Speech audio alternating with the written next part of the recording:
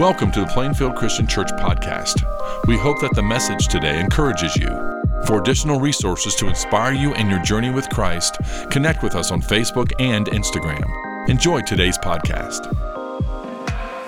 Good morning, church. Hey, my name's Luke, and I get to serve as one of the ministers here. And one of my great heroes is a guy named Charles Spurgeon. He was a preacher in England in the 1800s, and he was this incredible man. His nickname was the Prince of Preachers, which I think is kind of awesome because I'm a nerd. And over his 38 years of ministry, Charles Spurgeon did some incredible things. He would regularly read 6 books a week. He would respond by hand to 500 letters a week. Over his career, he edited a magazine, authored over 140 books, founded an orphanage, baptized 15,000 people, and started a college that trained 1,000 students for ministry during his lifetime and is still operating in London today. Plus, he had a fantastic beard. You should look up a picture of it. It's amazing. Guys like a baby face with me can only dream. And every single week, Spurgeon would preach these sermons, and then his sermons would be written down and they would be printed on a newspaper that would then be circulated. 25,000 copies of his sermons were distributed every single week. And so the story goes, one day there's this lady, she goes to the grocery, she buys some butter, and the butter is wrapped in newspaper. She takes the butter home, she's putting her butter away, getting it out. She unwraps it, sees that on this newspaper is printed one of Charles Spurgeon's sermons. She reads it, gives her life to the Lord right there in the kitchen, putting away her groceries. I have never had a grocery conversion. This is awesome, right? Just this incredible ministry. And during the course of his 38 years, Charles Spurgeon's church grew to be the largest independent congregation in the world. Their auditorium had 5,000 seats, packed house every single week. And keep in mind, this is before the days of speaker systems. He just spoke with his voice into this 5,000 seat auditorium. And so one week he was getting ready to preach, and before he was going to preach, he went to the church and he went there into the auditorium, big empty room, just to test the acoustics of the room, and he just bellowed out in front of all these empty seats. And he said, "Behold, the Lamb of God who takes away the sin of the world." And out in the church lobby, there was a workman who's working on a project. Well, he heard that one sentence from Spurgeon's mouth. He was so smitten with conviction that he dropped his tools and he gave his life to Jesus right there. I have also not had a mic check conversion, okay? Consider it on the bucket list for this nerdy preacher. And Charles Spurgeon, whenever visitors would come to visit his church, they'd ask for a tour, so he'd take them on a tour of the church facility, see their grand, big sanctuary. And then he'd say to his visitors, he'd say, "Now, would you like to go see the boiler room?" And the visitors would think, "The boiler room? What? No, why would we want to go there?" Now, keep in mind, this is before the days of electricity. Steam was the main power source for the day. So in large facilities like that, they would have a boiler room. And it was typically down in the basement. A boiler room was dark, it was dirty, it was grimy, it was hot. It was not somewhere that you would take visitors. But Charles Spurgeon would take the visitors down into the basement of his church building, and he'd lead them to a room where he would open up the door, and inside that room, there'd be 100 people praying nonstop. And Spurgeon would say with a smile, this is the church's boiler room. This is the powerhouse for this congregation. And anytime somebody asked Charles Spurgeon, "What is the secret of your ministry?" he would say, "My people pray for me." Prayer is the power of the church. Now, we have a lot of great ministries in this church. God does a lot of cool things, but anything good that has ever happened from Plainfield Christian Church, anything good that ever will happen at Plainfield Christian Church is due to the prayers of God's people unleashing the power of God. Prayer is the boiler room for what happens here. And so that means then that we have a specific group of servants in our church who've dedicated themselves to serving in prayer. You guys know we have a prayer team that gathers around the edges of the room at the end of every service. They've got their glowing lanyards on, and they're there for you. Like if you have a big thing, you're thinking, all right, I need to give my life to Jesus, or I've got my life off track, I need to get my life back on track, or man, I'm carrying a real burden, I need to pray for healing, whatever it is, the prayer team is there for you at the end of the service, and after the service, we want to walk with you and pray with you so you can experience the joy of becoming fully alive in Jesus with the big things, but also with the small things. Maybe if you're just like, I'm having a hard day.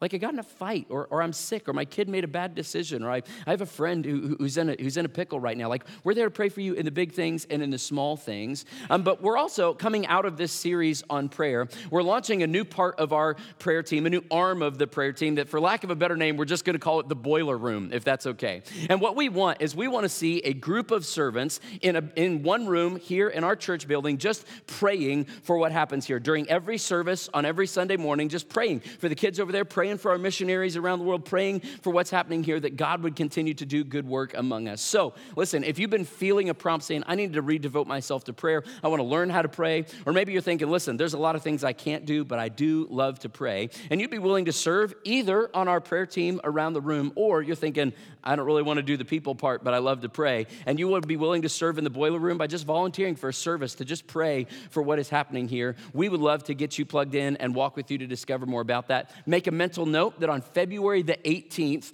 we're going to have a meeting for anybody who's even remotely interested in serving on the prayer team. That's February 18th at 4 p.m. Sunday afternoon. It's going to be over there in the chapel. Hope to see you there. Also want to remind you that on February 18th, we're kicking off our first round of Rooted for the year. If you're here, but you haven't really gotten plugged in, you want to get to know more people, you want to find out what it looks like to follow Jesus, or maybe your life's just kind of gotten off track and you need to swing back, we would love to walk you through Rooted. It's a 10-week small group experience designed to help you connect to Jesus and your purpose in this season of life. It meets on Sunday evenings for 2 hours. Childcare is provided. So I'd really encourage you to go. It's the best on-ramp to life here at Plainfield Christian Church. Again, that's February 18th. You can sign up for it, though, on the QR code on the back of the seat in front of you, or if you need help, you can go talk to the welcome desk out there. But prayer here is the boiler room of anything good that happens. Because anything good that happens here, we believe, is due to the power of God. Not due to our own wit or wisdom or wealth or cleverness or ability. And if prayer really is the boiler room power for the Christian life, then that's why we've been spending the first few weeks of this year echoing a request that Jesus' disciples made to him one time. They said, Lord, teach us to pray.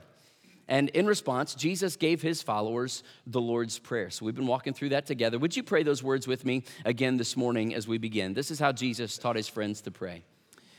This then is how you should pray. Our Father in heaven, hallowed be your name. Your kingdom come, your will be done on earth as it is in heaven. Give us today our daily bread, and forgive us our debts as we also have forgiven our debtors. And lead us not into temptation, but deliver us from the evil one. Amen. Now, today we're just zooming in on one little verse. Forgive us our debts as we also have forgiven our debtors. And when I think of that verse, I also think of this video that makes me laugh. Check this out. Aiden has $1 bill, 1 quarter, and 2 pennies. How much money does he have? Jaden broke.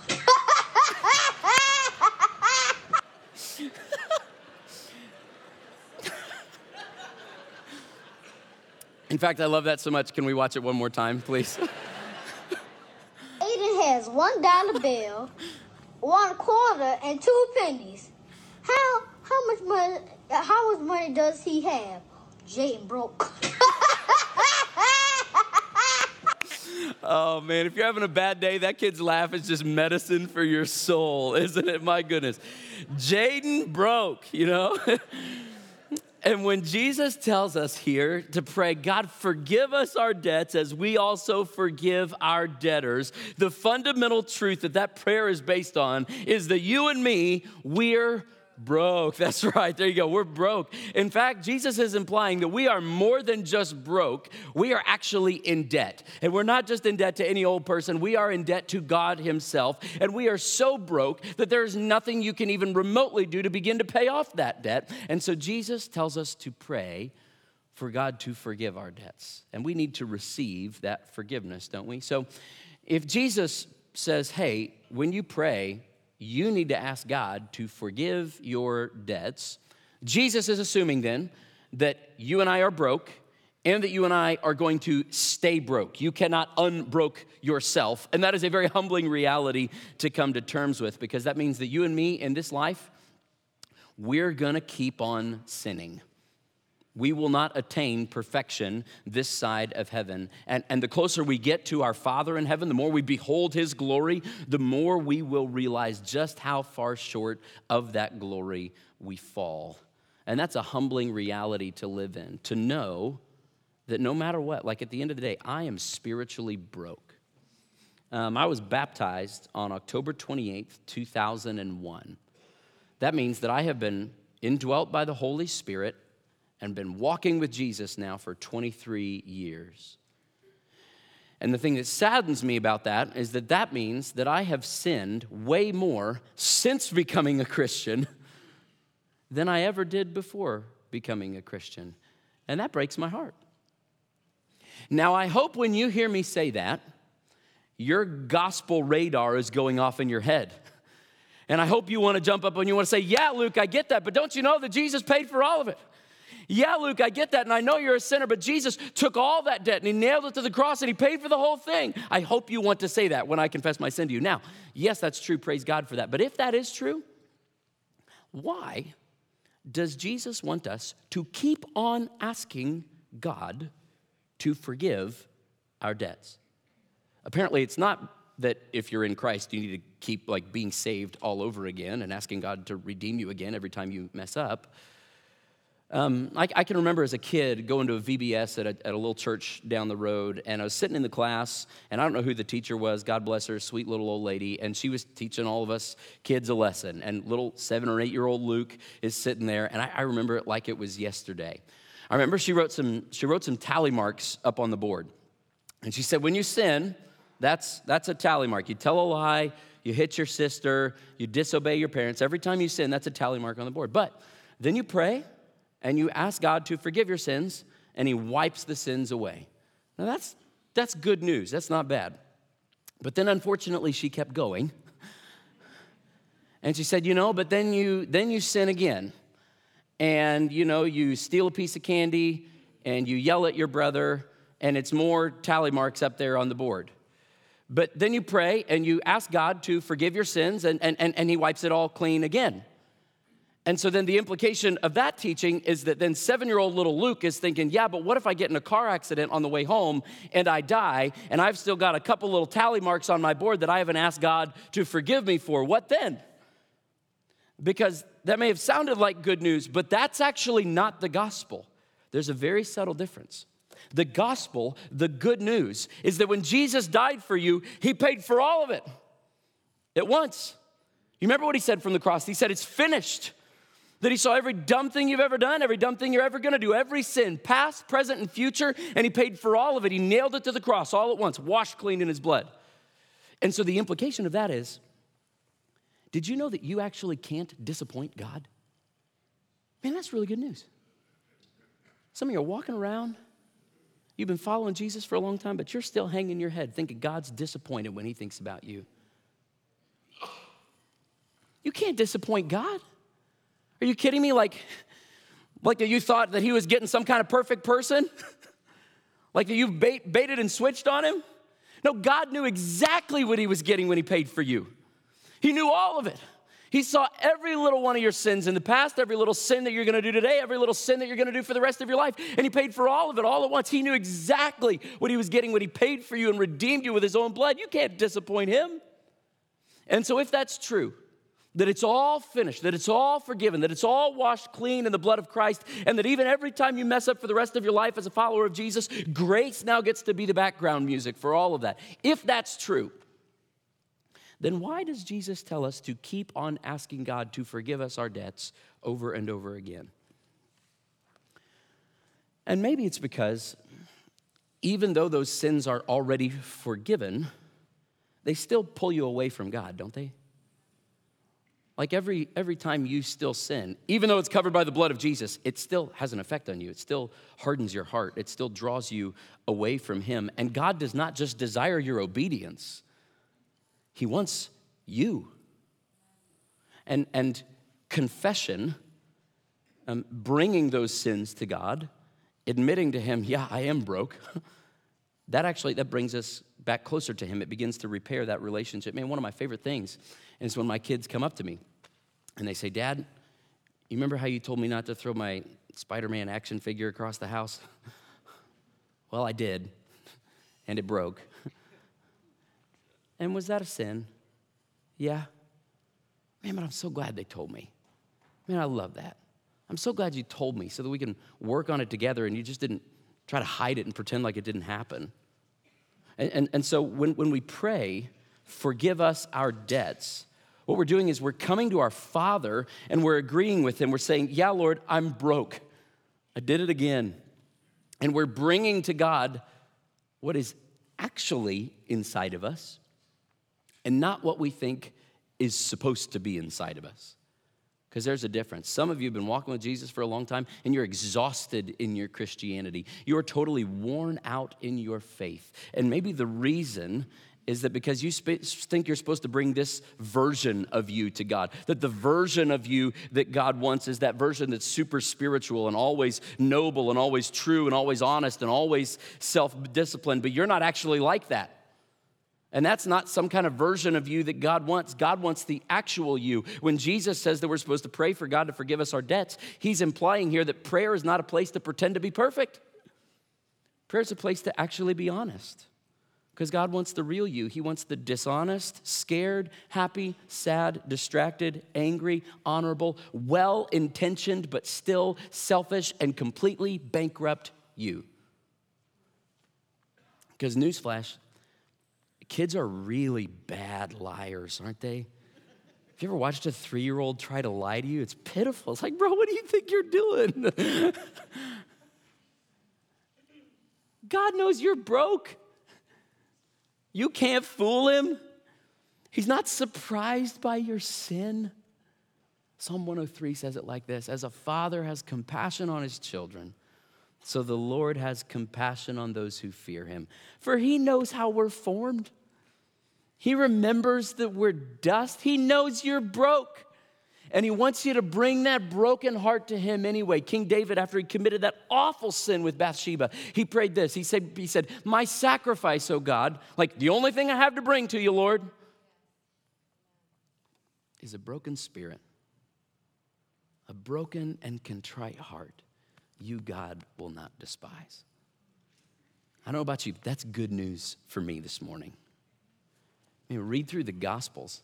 Jesus had zero tolerance for religious leaders who thought they were awesome.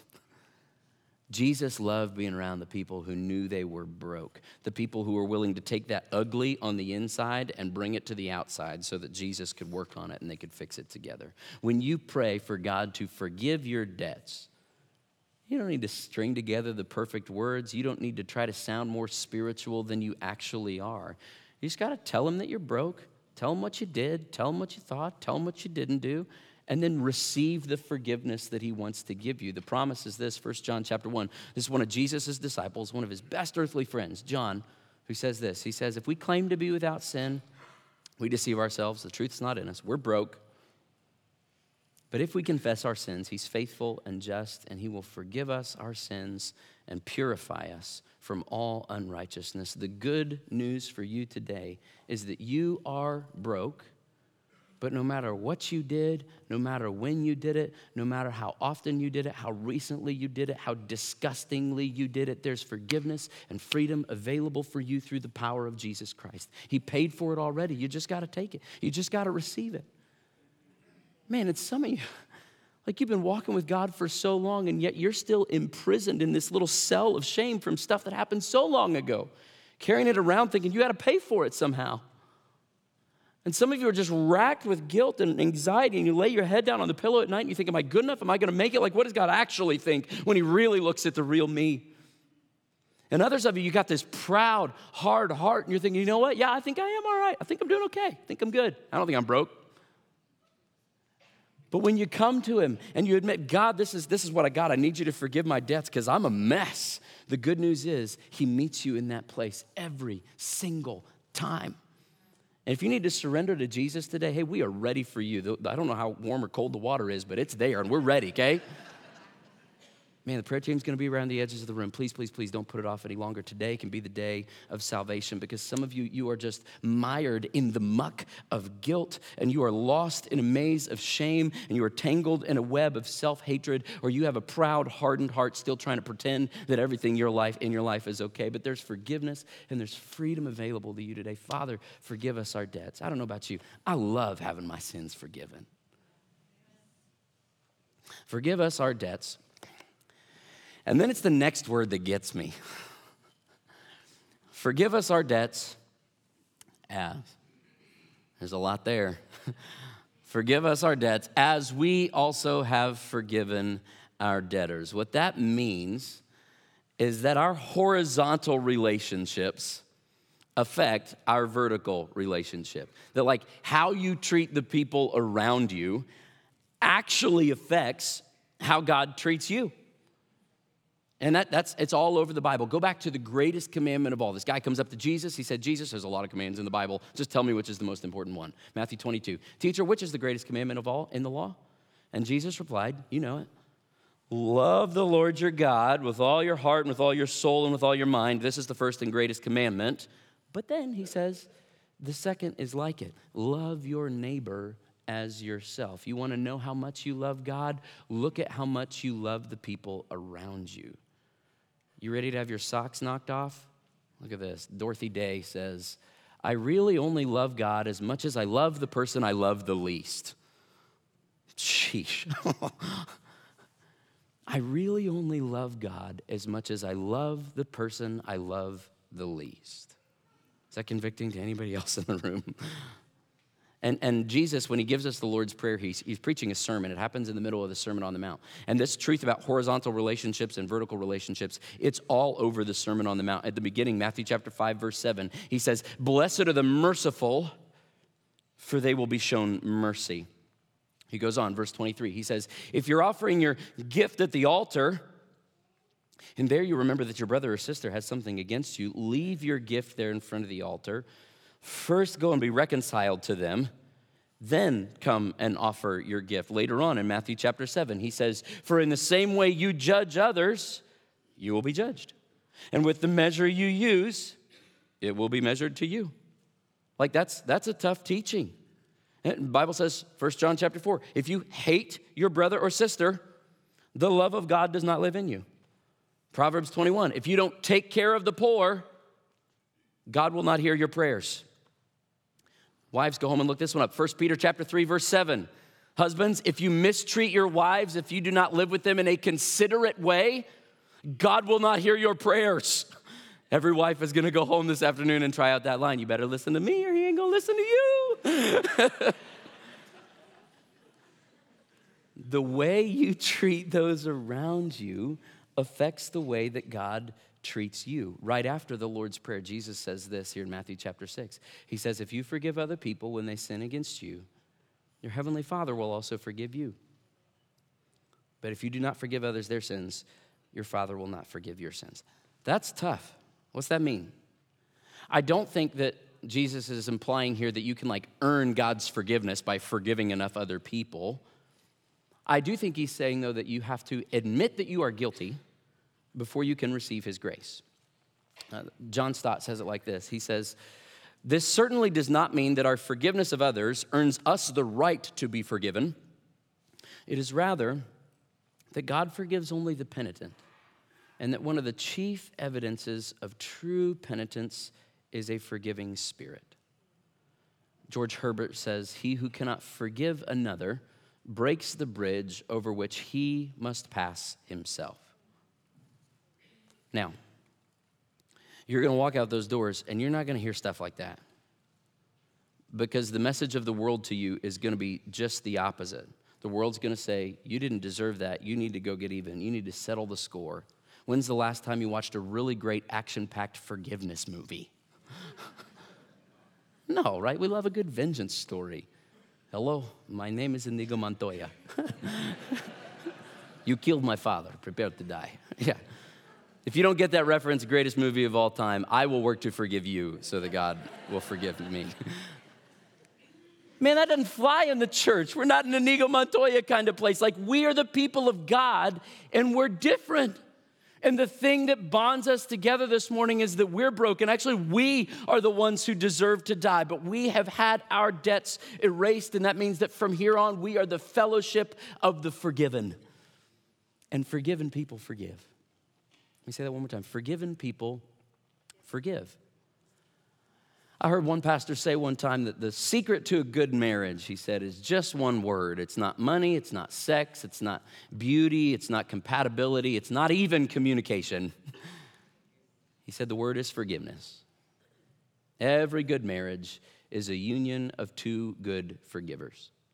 And you know this by experience. You've lived long enough to know that if you want to have deep and lasting friendships, if you want to see your family more than once a year, if you want to have a healthy, functioning team at your job, if you want to have life-giving, enriching relationships with God's church, then you have to receive and then to give forgiveness, because forgiven people forgive. It's who we are. And if that's true, then it begs the question, what is forgiveness? What is forgiveness? You have somebody in your life who has hurt you. You have something right now, I'm sure, that is frustrating you. You have something probably even recently that has been done to you that's driving you crazy. Pull that thing into your mind. Pull that person into your mind right now. What does it mean to forgive in that situation? First, let's take a look at what forgiveness is not. First of all, forgiveness is not pretending that it didn't happen. It did happen. It did matter. We're not going to sweep it under the rug. So forgiveness is saying, hey, listen, things might never go back to the way they were before. We can't go back to where we were, but by God's grace, I do believe we can move forward and he can still make this something good. It's not pretending it didn't happen. Secondly, forgiveness is also not forgetting. Forgive and forget is not in the Bible. A lot of the time, truth is, you know this, you'll never forget. You're gonna carry those scars to your grave. But forgiveness is saying, I remember, but I'm choosing not to use that memory as a weapon against you. Third thing is this, forgiveness is also not the absence of consequences. If you're a follower of Jesus, you have to forgive. It's not optional, it is a command. But just because you've forgiven doesn't mean you can automatically trust. It doesn't mean the relationship is automatically restored and reconciled to what it was before. And it doesn't mean that there are no consequences. Sometimes you have to let people feel the full weight of the wrong that they have done. It's not the absence of consequences. Here's the fourth thing. This one's important. Forgiveness is not waiting for it to stop hurting. We're living in a therapeutic culture right now that's going to tell you that your feelings are at the core of who you are and that you need to follow those feelings wherever they lead you, no matter the cost. And so that you follow the feelings to what you do with your life and to who you're with and to choosing your gender and all kinds of things. And if you choose to follow your feelings, it will often lead you to a very destructive place, even in forgiveness. And so if that's the message you're believing, that you have to follow your feelings, then when somebody hurts you, yeah, you can forgive them once it stops hurting. But to steal a line from the wise and world-renowned theologians Boston from their Don't Look Back album, forgiveness is more than a feeling. You know where I'm going, right? Yeah. Yeah, of course we pray that over time you'll be able to overcome those feelings of anger or bitterness or resentment. But even while you still feel those things, you can actually still choose to forgive. Because what is forgiveness? Forgiveness is canceling the debt. Canceling the debt. Forgiveness is saying, hey, look, you hurt me. You wronged me. It's unacceptable. In fact, I think you owe me. But in the same way that God treated me, I will treat you. And I'm canceling that debt. What you owe, I am no longer requiring you to pay. I'm not going to hold it over your head. You don't have to earn my favor. You don't have to work it off for me to accept you. Colossians chapter 3, verse 13, forgive as the Lord forgave you. Sounds nice, but it's really hard, isn't it? So how do I forgive?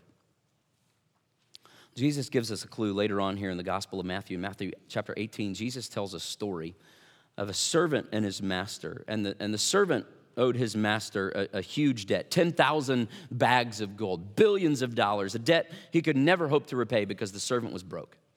And the master calls the servant in, and the servant knows he's going to lose his job, he's going to lose his home, he's going to lose his family. This is it. That's all she wrote. And yet at the last moment, the master steps in and he says, you know what?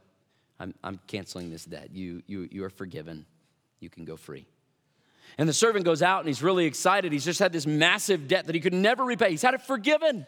He's free. And as the servant leaves, he runs into one of his fellow servants who owed him a few silver coins. And what do you think that servant should do? Like, we expect him, because he just had this huge debt forgiven, to forgive that little debt, right? To do what had been done to him.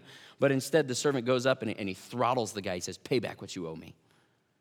And so, of course, when the master finds out about this, the master was angry, and he threw that unmerciful servant in prison. That's the story Jesus told. And so perhaps what Jesus means then is that the key to forgiving others is realizing how much God has forgiven you.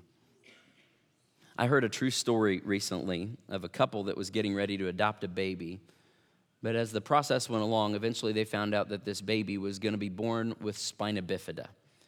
And the doctors said that she would live, but that she would have pretty severe problems for the rest of her life. And so the adoption agency called and said, hey, listen, we understand if you guys need to back out. And this couple started wrestling. They're struggling with this decision. They're praying through it.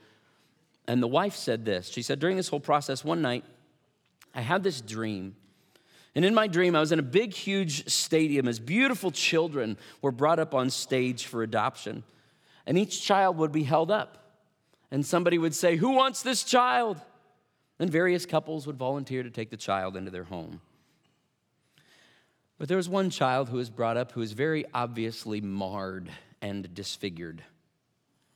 And the voice called out again, who wants this child? In the crowd, that huge stadium fell deathly silent. Nobody said a word. And finally, she said, in her dream, somebody stood up in the crowd and said, I'll take that one. And in my dream, I looked, and it was Jesus. And he walked forward to take the child. And of course, I'm hearing that for the first time, and I'm like, man, what a beautiful picture of what Jesus has done for us, right? But she kept going. She said, in my dream, when Jesus went down to get the baby, this disfigured, ugly baby, I got a glimpse of that baby's face. And that baby that was all marred and disfigured, on that baby was my face. And in that moment, I knew the truth that Jesus had adopted me when I was disfigured, when I was wrecked by sin. And so we made the decision to take in that child in the same way that he took us in.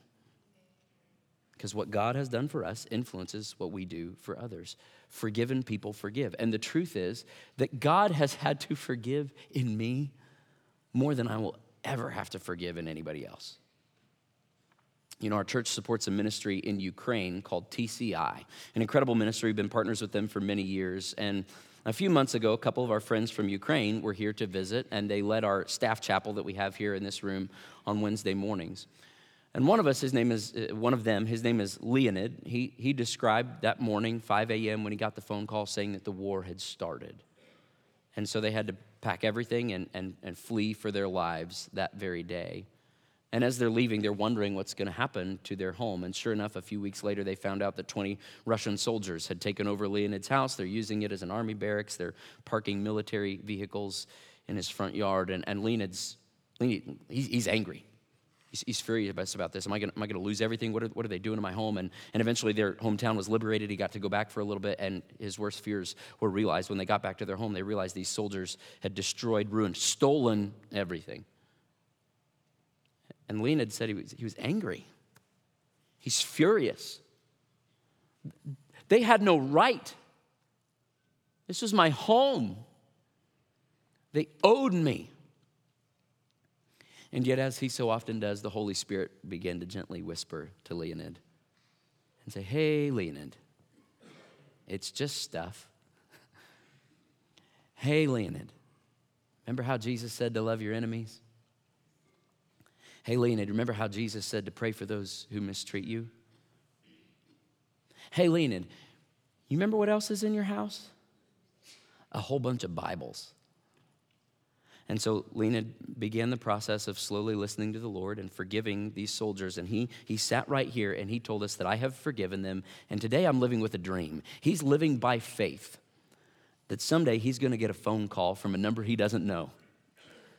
He's going to get a phone call from a Russian number, and there's going to be a voice on the other end of the line that says, hey, you don't know me, but a long time ago I stayed at your house. And while I was there, I found a Bible, and it changed my life. Forgiven people forgive. I read something recently by a man who went through a divorce or a breakup, and he wrote this. He said, once upon a time I was engaged to a young lady who changed her mind. I forgave her, but it took me a whole year. And I had to forgive her in small sums over that whole 12 months. I paid those sums whenever I spoke to her and kept myself from rehashing the past. I paid them whenever I saw her with another man and refused self-pity and rehearsal inside for what she'd done to me. And I paid them whenever I praised her to others when I really wanted to slice away at her reputation. Those were the payments, but she never knew them. However, I never knew her payments, but I know she made them, I could tell. Forgiveness is not only a refusal to hate someone, it's choosing to love and will the good of the offender. It is painful, but wood, nails, and pain are the currency of forgiveness. It is as the ultimate wood and nails were. It leads to healing and more, to resurrection. Forgiven people forgive. And listen, you have been hurt deeply and you will be wounded again. And the Bible says, not once, you should suck it up and move on and that it's no big deal. We're not saying that sin doesn't matter. We're not saying that pain doesn't hurt, but we are saying that no matter how big the offense, the gospel and the cross of Jesus Christ are bigger still. And forgiven people forgive. So we've ended each of these sermons with a practice for you to take home and to implement in your own prayer life. We've got blogs being written about each of them. We've talked about praying scripture and practicing the presence of God and circling what you want to see God do. This last week we practiced fasting, but this coming week we want to practice together as a church something called examine. And basically it's just a form of self-examination and then confession. And it's really all throughout Scripture. Even this is a prayer you could pray to do it. Psalm 139, at the end, the psalmist says, search me, O God, and know my heart. Test me. Know my anxious thoughts. See if there's any offensive way in me and lead me in the way everlasting. It's you asking God to help you to look inside. So the goal is, would you just spend 2 minutes at the end of your day, even laying in bed, 2 minutes, just thinking back over the events of the day. Just go back. What did I do today? Who was I with? What did I say? What were the conversations I had? Where was I today? And as you reflect on your day, just ask God, hey, Lord, what do you want me to be aware of from today? And he maybe will bring some good things to your mind, a conversation that you had that drew you closer to him, something good you did, something you can be grateful for that brought you joy. But maybe he'll also bring some not good things to your mind, something you should have done that you didn't do. Something you did do that you knew was wrong, somebody that you hurt, a word that you wish you could take back, something that drew your heart farther away from him. And when he brings that thing to your mind, just admit it. Say, God, you're right. I'm broke. Forgive me my debts and help me to forgive my debtors. Honestly, you can even look at Galatians 5 at the fruit of the Spirit. This is an exercise that's convicting for me. And you walk through the fruit of the Spirit. Say, was I loving today? Was I joyful? Was I peaceful? Was I patient? Was I kind and good and faithful? Was I gentle? Was I self-controlled? And then when God brings those things to mind, say, God, I'm broke. Forgive us our debts as we also have forgiven our debtors. Would you pray with me?